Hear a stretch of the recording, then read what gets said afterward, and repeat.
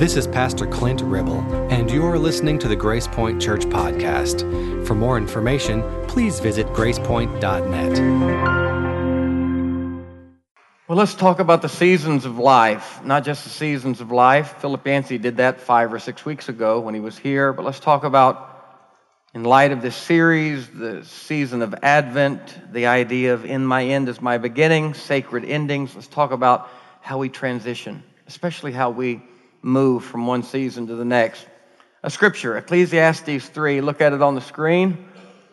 Ecclesiastes 3, first 8 verses. You've read this before, you've seen it on gift cards. It was the sermon that was preached at your backyard, but it's a wonderful passage. Look at it with me. For everything there is a season, and a time for every matter under heaven. Everything has a season. A time to be born and a time to die. A time to plant and a time to pluck up or harvest what is planted.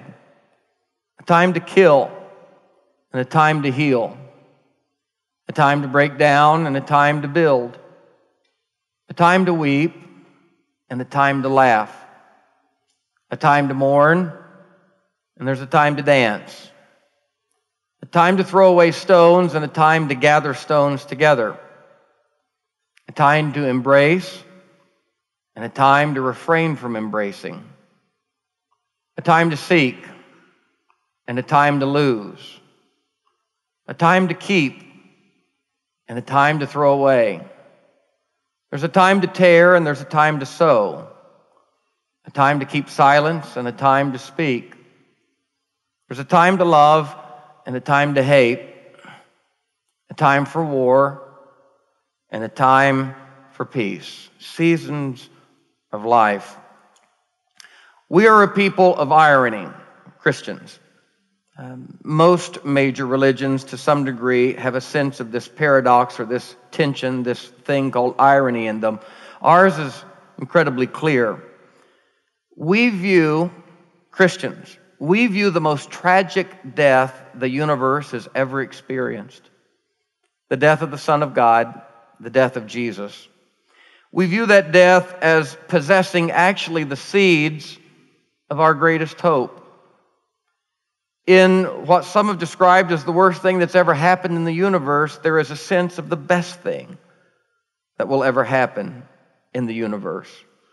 The ultimate solidarity with man, the ultimate solidarity of God come into human existence, suffering and dying with us.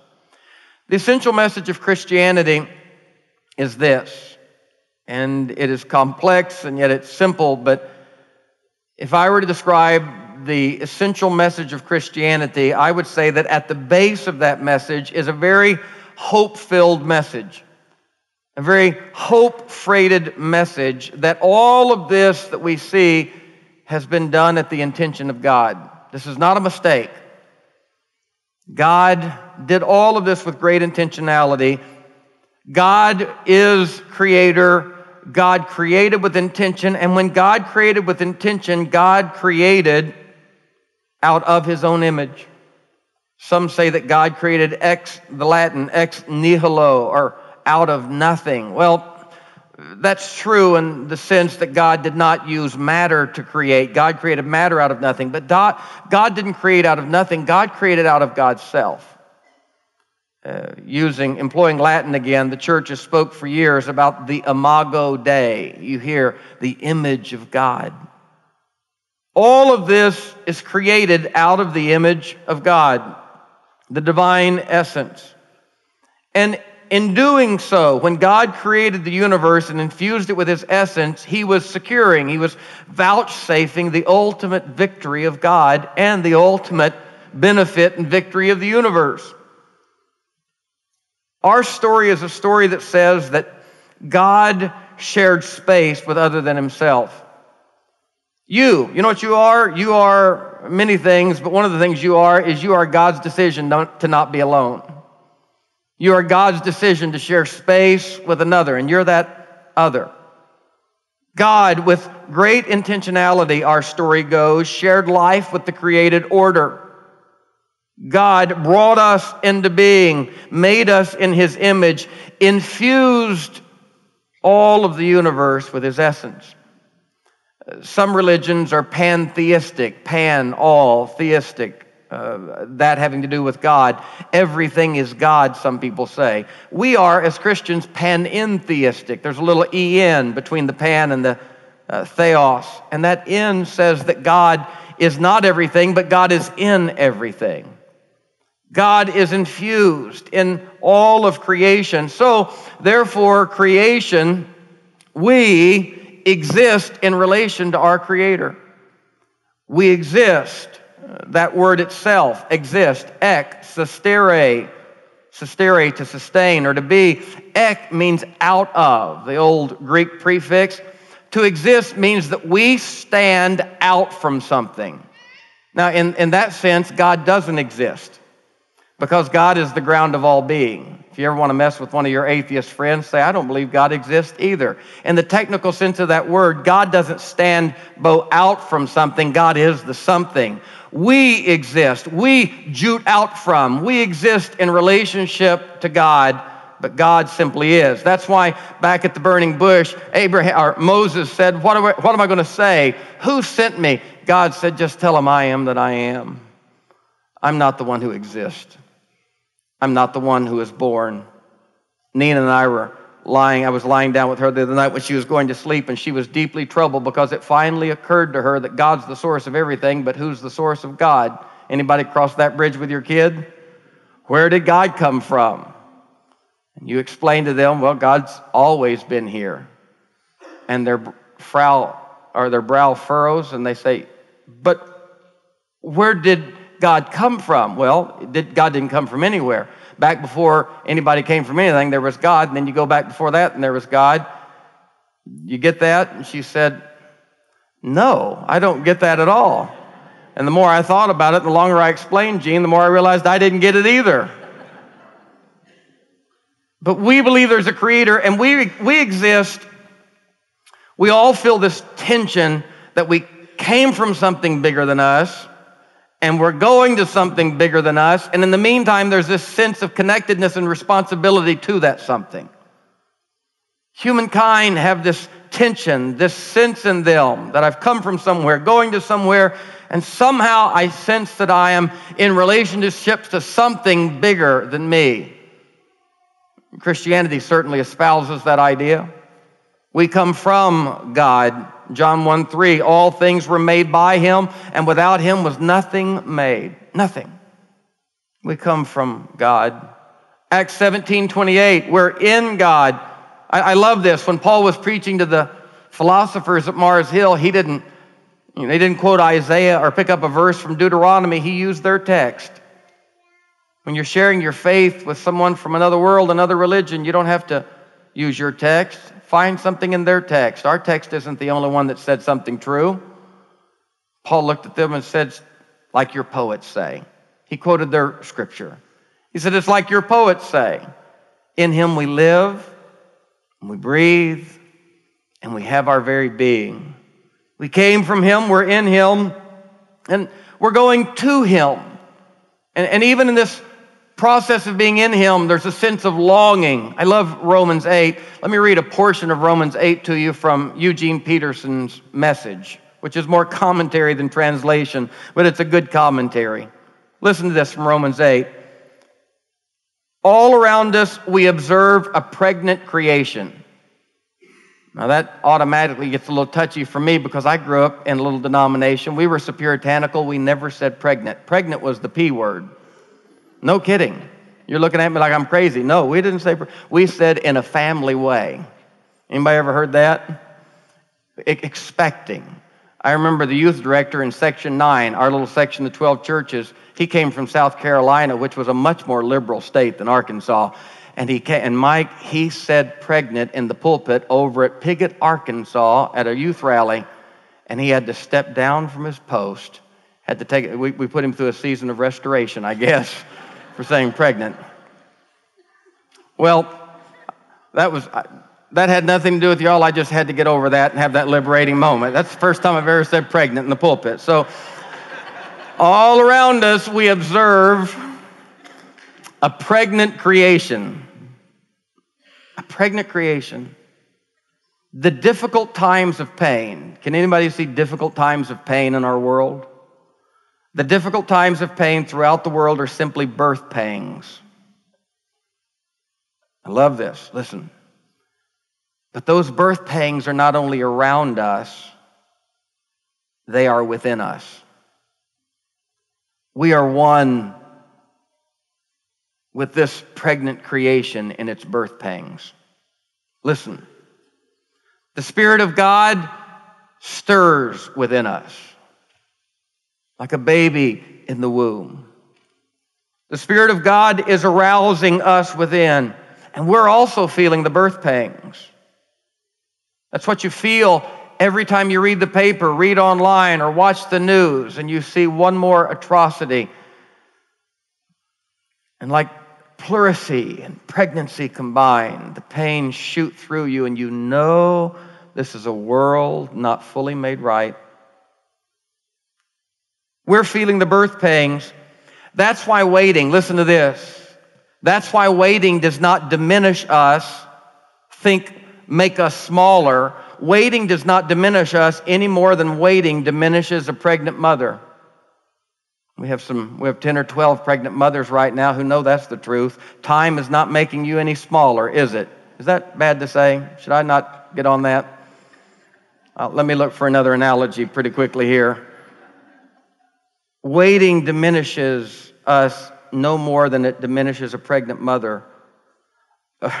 Like her, we are all enlarged in the waiting. The longer we wait, the larger we become, and the more joyful our expectancy. Longing, a sense of relatedness to the Creator that Paul described as hope. Hope that is seen as not hope, but rooted in our faith as an expectancy that we will be face to face. Our expectancy in Christianity is a creation fully grown. Our expectation, our hope in Christianity is not only a sense of a redeemed human family, but our expectancy is much bigger than that. Our expectancy is of a world, of a creation, of a universe fully mature. This was the vision of Israel's prophets all the way back, hundreds of years before Christ. They began to see that there was a kingdom coming that was bigger than the kingdom of David. There was a kingdom coming where swords would be beaten into plowshares, where not only would Israel not be subjugated, but Israel wouldn't subjugate. But God would be king, and the lion would lie down with the lamb, and the child would play around the hole where the poisonous snake lives, and they would be safe. This was the vision not only of the Israel's central prophets, but this was the message of Jesus. Incessantly, Jesus was always talking about the kingdom of God. And he was even saying, you shouldn't look for it always out there and up there. You should look inside, because seeds of that kingdom are inside of you right now. He'd pull a little child into his lap and say, this is the kingdom. You want the kingdom? Here it is. Look at this. Turn away from the news agency. Move away from the UN. Come back from the lines between the Palestinians and the Jews. And he would set a child in his lap in their midst, and he would say, this is the kingdom. Our story is the story of a creation and a creator in full harmony. Now, seasons of life.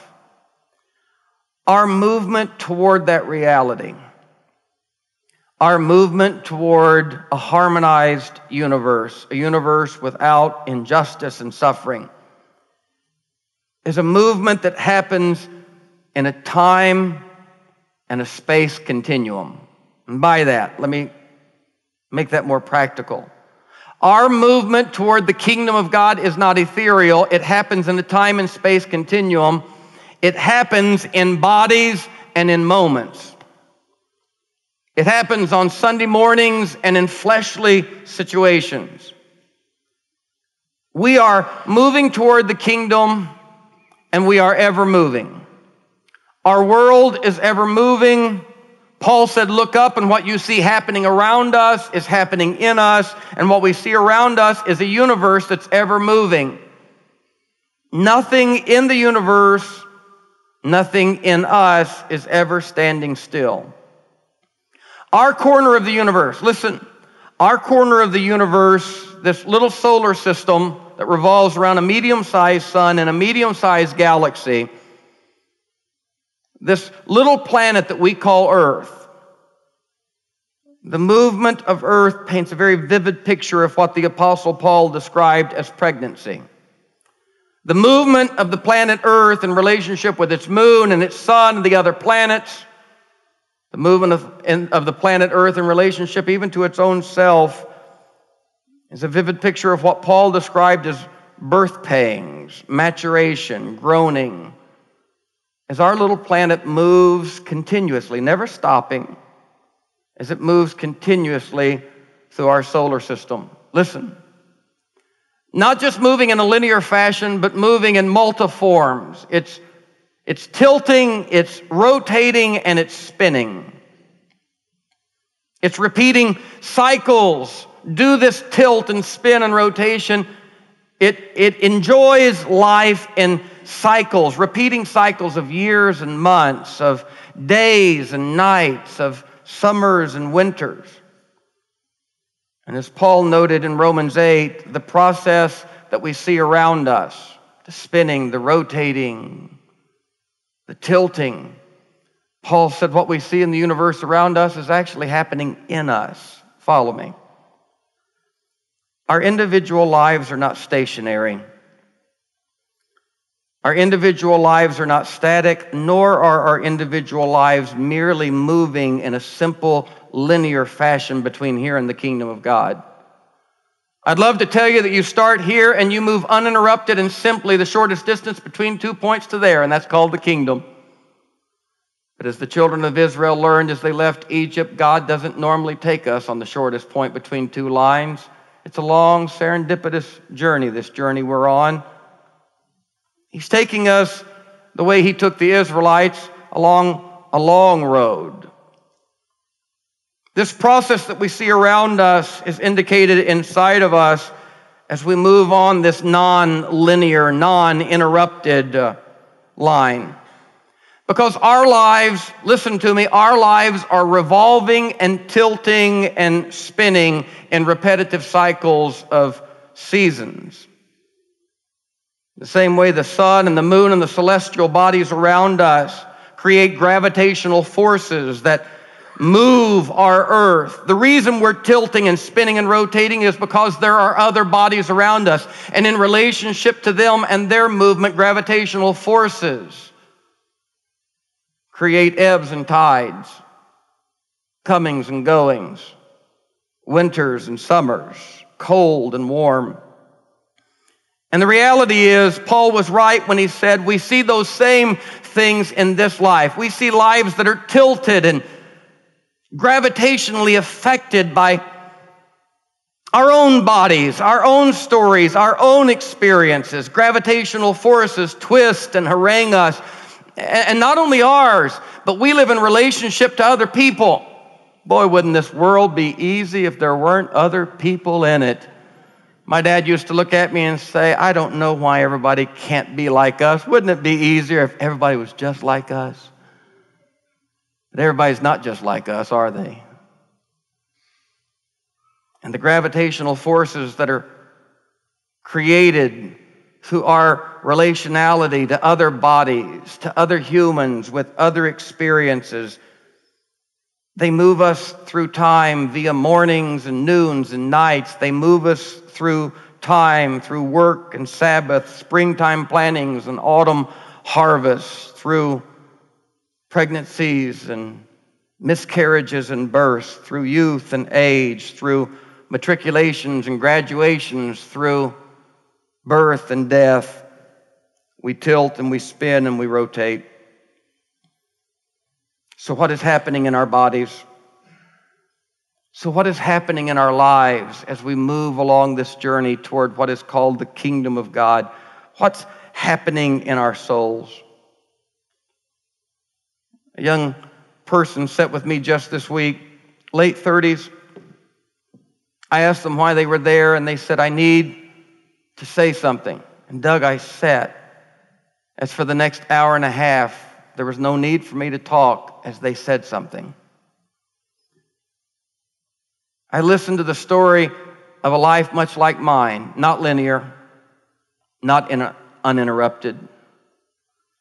I listened to 38 years of life synopsized in an hour and a half. I listened to pain and betrayal, birth and death, abuse and rejection.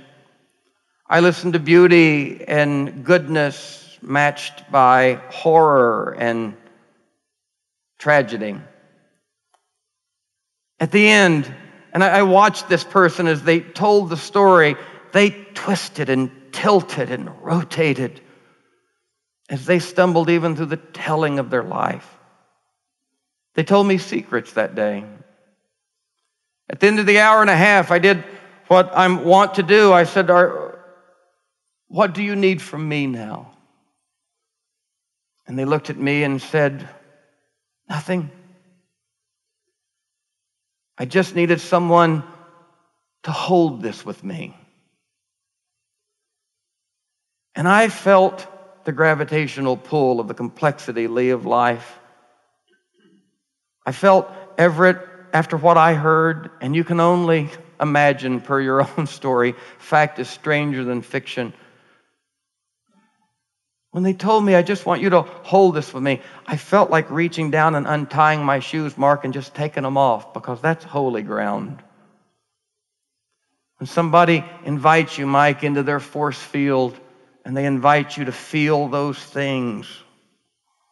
And we sat together a while, pretty much with silence. You say, what did you do? We felt the force and we held the story. I sat there and I thought to myself, you know what? What's happening in this room that hits me, sturm and drang, warp and woof, shock and awe, it hit me.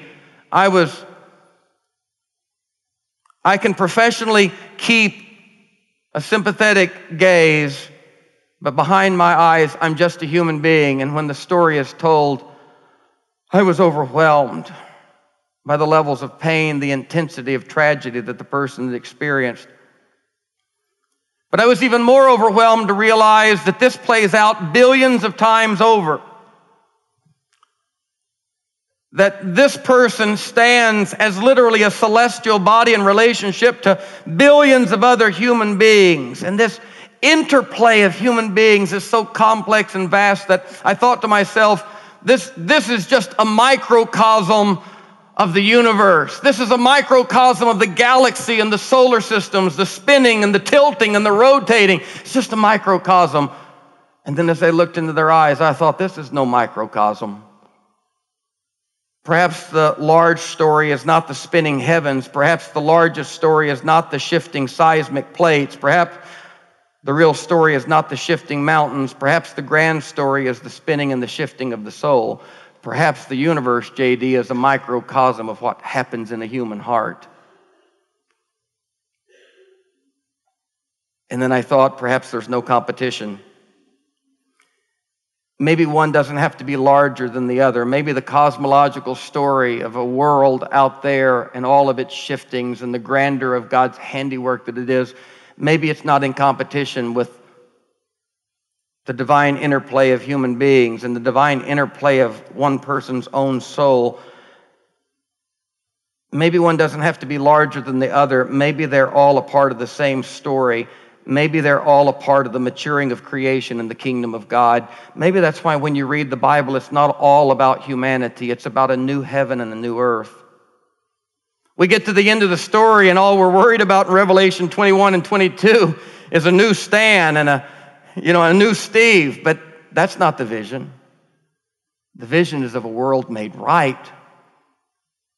I remember when Stan Jr. came to me and said, Dad, what's heaven going to be? I said, buddy, we're not just going somewhere. It's going to be a new universe. Listen, the Easter story is not a story about the immortality of the soul. We believe that long before Easter. The Easter story is about the resurrection of the body. Not just the resurrection of the body, but the affirmation of the material. God said it was good. He hadn't changed his mind, and there's going to be a new heaven and a new earth. And I was explaining to him, we're not just going to be disembodied spirits floating around somewhere. Easter is about the resurrection of the body. New heaven, new earth. Stan Jr. said, well, what about our sun? It's going to burn out in 2 million years. What are we going to do then? I looked at him, I said, well, there's going to be a new sun. And he looked at me and he said, well, will that sun burn out? And I said, no. The new suns won't burn out. End of story, done. Move on. He walked away, shook his head. I walked away, shook my head and said, glad that's over. Romans 8 said, creation's groaning. When mountains let go of mud and entire little villages are wiped out and lives are entangled in the mess, creation groans. When tsunamis wipe out coastlines and hundreds of thousands of people are washed away, creation's groaning. But Paul didn't say that was a microcosm of this or this a microcosm of that. He said, and in the midst of that groaning creation, on the shore of that tsunami, a mother who watched a baby torn away, she groans. And she groans until she doesn't even know what to pray, but she just groans. She groans in such a way that she defers it all to a higher power.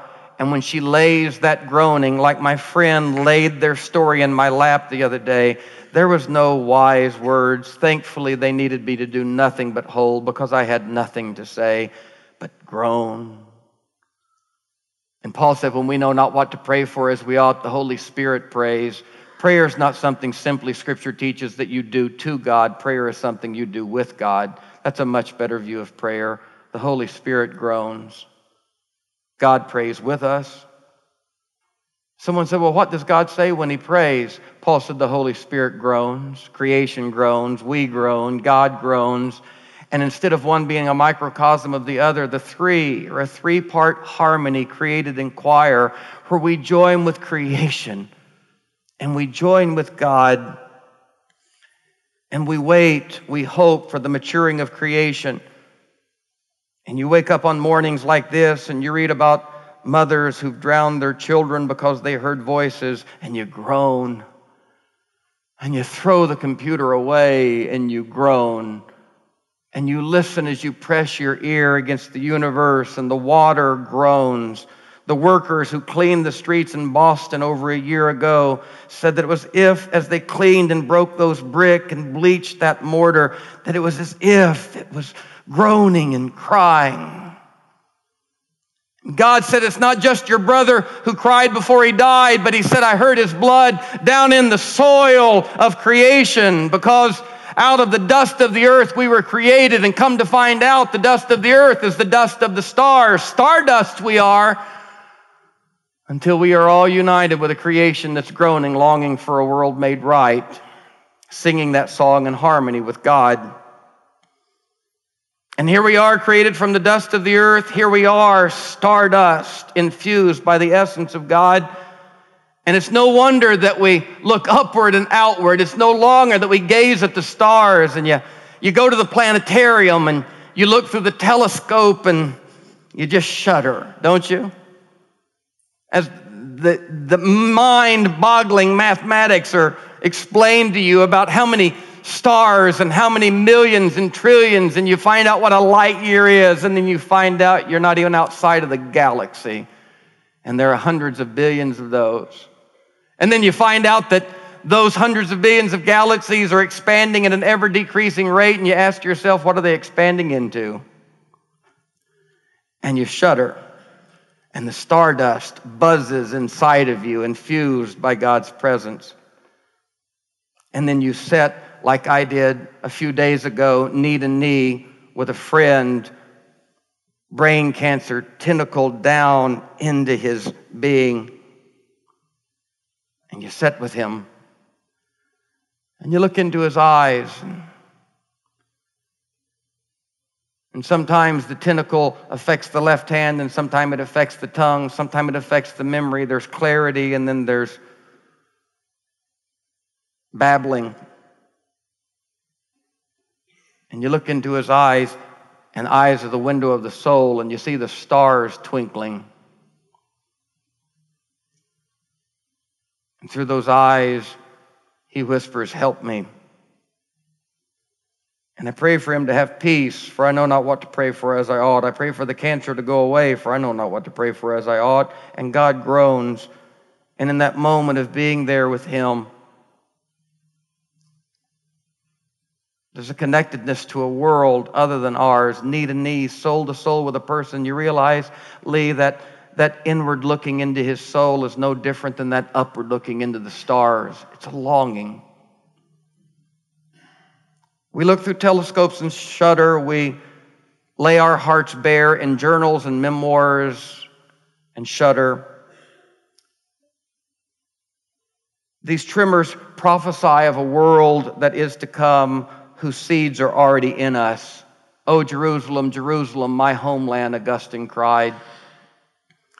C.S. Lewis said these awe-induced shudders that we feel in the presence of holiness, these awe-induced shudders, Lewis said they are the scent of a flower we have not found. They are the echo of a tune we have not fully heard. They are news from a country we have not yet visited, yet in some strange way in which we feel we were born. And back again we come, whether the telescope, the microscope, or the memoir, the therapeutic session, or the sunrise and the sunset, back again we come to the reality that this is a soul-making universe. This is a Christ-making life. And this, brothers and sisters, is not a simple process. This is what I want to say to you. This soul-making process to where Jesus will stand and say, "I am not ashamed, William, to call them brothers and sisters." That's something else. That he will say, "These are my brothers and sisters." And the sons of God will clap their hands, and time as we know it shall be no more. This is no simple process that we are in.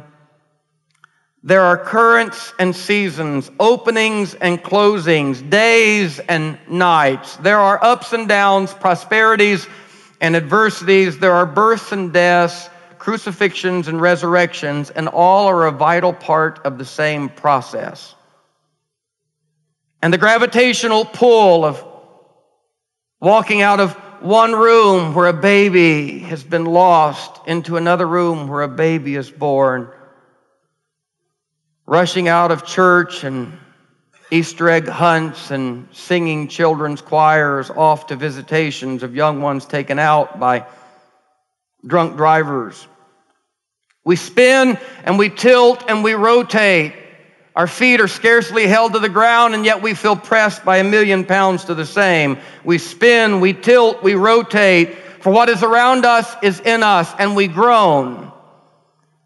A few weeks ago, Philip Yancey spoke to that when he spoke to us about the seasons of life, and he stood right up there and he talked to you about how the seasons of life are like the seasons of the year, spring and summer and autumn and winter. And he told us that we have to embrace each season for what that season has to give. There are some things you'll get out of spring you'll never get out of autumn, and there are some things you'll get out of winter. Though you want to get out of it, there are some things you'll get out of winter you'll never get out of summer.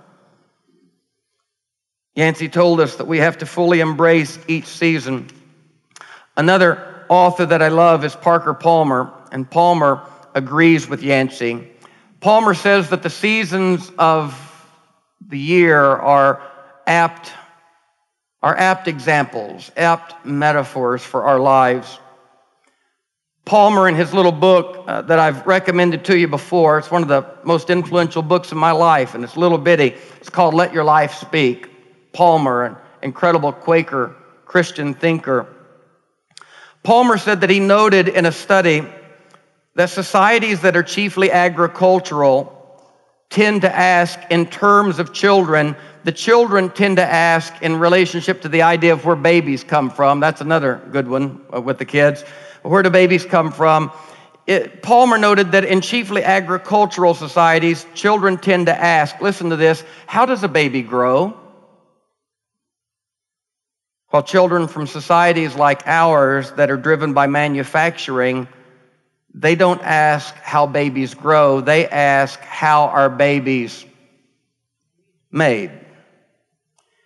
If we lived in an agricultural society, the seasons metaphor would be a natural lens, but alas, more and more in our industrial narrative, we are talking less and less about growing things. We talk more and more about making things. We make time. We live in a linear world, uninterrupted on one end of the machine we put in, on the other end of the production line we receive. And we do this with our spirituality. We make time. Something as precious as friends. We make friends. We make meaning. We make money. We make a living. We even try to make love. And last of all, we try to make lives. And I think probably altogether that's not a terrible metaphor, but I agree with Yancey and Palmer that the organic lens of seasons and earth are far superior. Seasons and cycles are an apt metaphor of how we navigate this world on our way to the kingdom of God. And in my life, I found that friends and love are grown a whole lot more than they're made. Marriages and babies are tended like gardens. They are not produced by machines. And I will give that livings and money may be made, but lives never are. Lives are grown. Lives are grown through tilling and preparing and watering and gestation. Life is seasonal. This is what I wanted to tell you today. Life is seasonal. And the church recognized this a long time ago when it created its calendar. The church realized that there are times of the year that we need to celebrate seasons of Advent, seasons of Christmastide, seasons of Epiphany, seasons of expectation, longing, and joy. But woven into those seasons were seasons of Good Fridays and Lent, seasons that represent the autumn and winter seasons of our life, seasons that mitigate the shock for our children. Our adults take dry stems. Our adults know how to fashion electric chairs. Our adults know how to fashion sad deaths. But we mitigate the reality for our children, and we mix in with our crosses, Easter egg hunts and Easter bunnies, and we let our second graders make their electric chairs out of shiny paper and pastel colors. We recognize that life comes in seasons because the glory fully revealed may not be sustainable. So little by little, we walk our people through seasons. We walk our children through seasons. Our children's directors, they don't just throw the Bible at our kids. We start with the stories and we ask which ones are appropriate for which age. The church recognized the season of Lent as a season of autumn and winter, a season of beauty and horror, a mix of color and cool, beauty and decline, when leaves are never more exquisite, just at the time that they are letting go and dying. Fall is a gentle precursor to the rigor of winter. The short days and the long nights, the barren landscapes, the empty trees. The church's calendar reminds us that some seasons are easier than others. That's why the voice of the community, the call to the community, listen, is to weep with those who weep and rejoice with those who rejoice. It is a strange admixture, this thing called the body of Christ. There are those who are living in spring and those who are living in summer. There are those just entering fall and there are those that are on the verge of exiting winter. Lent follows Advent, Christmas, and Epiphany, reminding us that Christ baptism was followed by his temptation. The voice of the Father that said, "You are my beloved," was followed by the voice of the adversary who said, "If you are, prove it." This is not an easy season to embrace. That's why the color of the rug is black and the stage is not lit and the band is stripped down and the colors on the screen are black and white. Because not every season is spring. Yet, the calendar reminds us no season promises it will remain forever. What seasons do promise is that they are not in themselves the end. They have an end, but they are not the end. They are part of something eternal, continuing. This is what the seasons say. They are part of something that is larger than themselves, an ecology designed by a loving Creator to sustain us while we grow.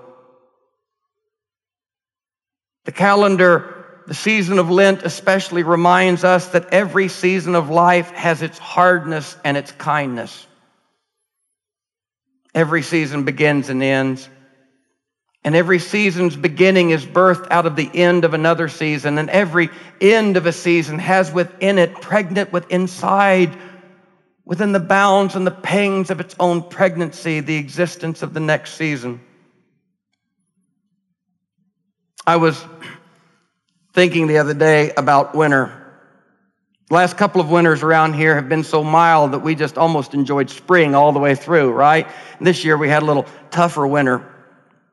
But I was reminded, my wife grew up in the Midwest in Iowa. I grew up on the other end of Missouri in Arkansas, and the winters that she describes are completely different than the winters I describe.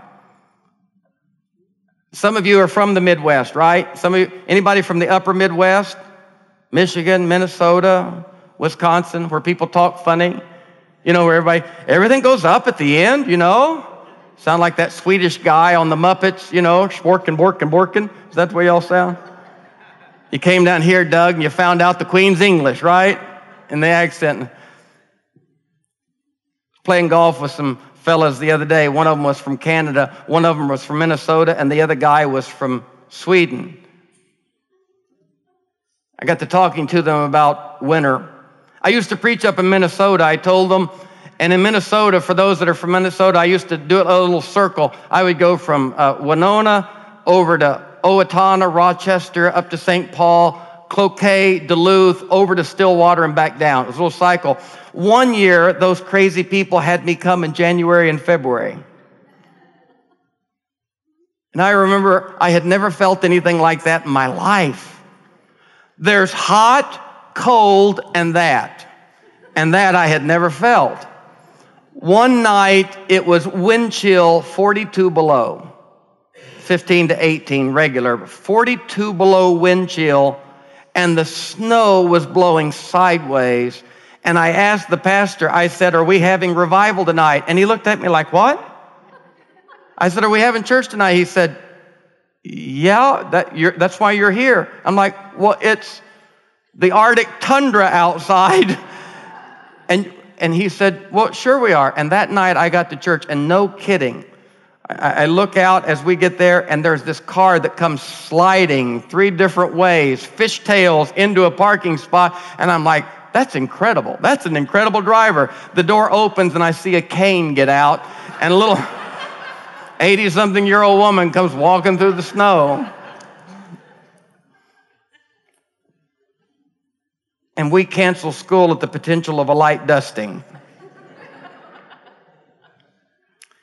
And I asked the guys, this is all I want to say to you. I asked the guys, I said, "How do you live in a place like that?"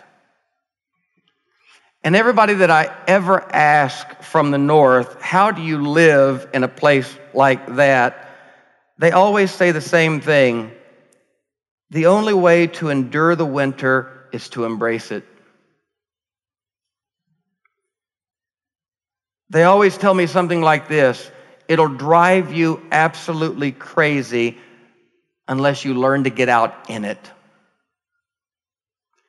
Outward Bound, the therapeutic program, has a motto, and that motto is, if you can't get out of it, get into it. And the Lenten season is a season that every one of us want to get out of. You know how hard we are trying to get out of what this means? You know how hard my friend is laboring with the brain cancer? I mean, he just sold his company a few years ago for millions of dollars. It was time to enjoy life. Jeez. Do you know how hard we try to get out of it? But Outward Bound says if you can't get out of it, you got to get into it. And my friends from the north say the only way that you'll survive it is you can't hunker down, you can't hole up, and you can't just maintain a pulse until the sun comes out. You got to embrace it. You got to practically get the clothes. You got to plan for it. You got to take those snow drifts that snowed you in, and you got to skate on them. You've got to roll them into a snowman. You've got to get into the very thing that intimidates you, and you've got to tell the story. You've got to tell it to yourself first. You've got to wrap your arms around it. You've got to get into it. And so it is with the winter of our soul. I don't know what season you're in. I don't know if your seasons are ending or beginning. I think about winters and the failures and the betrayals and the depression, the sickness, the bankruptcy, the divorce, the rejection, the stuff that just makes us want to hole up and hunker down and just maintain a pulse. The Lenten season is a season that sees the kingdom of God from the mountaintop and knows that there's a valley between. The season of Lent is the season that sees crosses and whipping posts and lots of stuff to groan about. The season of Lent is the season when even God living a human life stands on the mountaintop, and even his own disciples won't go down into the valley. And in Gethsemane, he wrestles alone, and even he there prays, if there be any way I can get out of this and end up in that, please. But the season of Lent is the time when we are reminded between the springs there are other seasons. And there are lessons to be learned there, life to be done there. And we are called as people of resurrection to remember with our eyes fixed on an ultimate hope that we are not groaning for nothing, that we are not just living like we're dying. We are dying like we're living. And that's why, Steve, a bunch of guys want to gather together in their 55 years. You know why? Because men are realizing now, women are realizing now, life's not over. It's a new season. And there's lessons to be learned there, resurrection to be found there. That's why some of you are waking up on the other side of divorces and bankruptcies, and you're saying, it didn't kill me, it didn't eat me, I didn't die. And you look down inside of your soul in the midst of all this stardust, and the hand of God is making you into the image of his Son. This is the season of Lent. This is the season, and I close, when we peer out the window at the snow drifts and we look at the temperature outside and we shudder and we say, I can't do it. And God comes with the muck-mucks and the coat and the toboggans, and he says, you can't get out of it. Let's go play in the snow. There's life to be had there. Let's go build a snowman. And we journey down, down, spiraling, twisting, rotating, and tilting. And the gravitational vortex that promises to destroy us. And just at the moment of destruction, an angel rolls away the stone, and the saddest story that ever was becomes the greatest story that was ever told. And that, Bill Green, is the gospel. And that's why we're here, and that's why we're journeying toward the cross. Can you say amen? Let's pray. Lord, thank you for our great hope. Thank you for the seasons of life. Thank you for the courage to embrace the seasons, not run from them. Thank you for the courage to know that with you, nothing is wasted, and what's lost is nothing compared to what's found. Thank you, Lord, for the relationship that we have with you, one who lived and died and rose again. Thank you, Lord, that in the midst of this gravitational pull created by all of these bodies swirling around us, thank you, Lord, that there is a centered place in you that we can rest, that we can find ourselves, that we can submit ourselves to the work of your hand. And for those of us that are still tangling with the gravitational, resisting at every hand, Lord, may we learn to lean into it now, to do that counterintuitive thing of letting go that the water might hold us. Teach us the way of your kingdom, Lord, as we navigate these seasons called life. Teach us these things, warm us now, still us now, and steel us now for the journey ahead.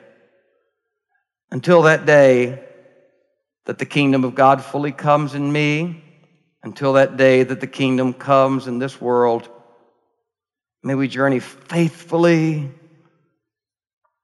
May your work continue in our soul. We pray all of this now, trusting our lives and all of their seasons, trusting them into your hand. We pray this in the name of our Lord Jesus Christ. And God's people said a good and hearty amen. Now go in the power of God and live in the strength of the resurrection and be good to one another.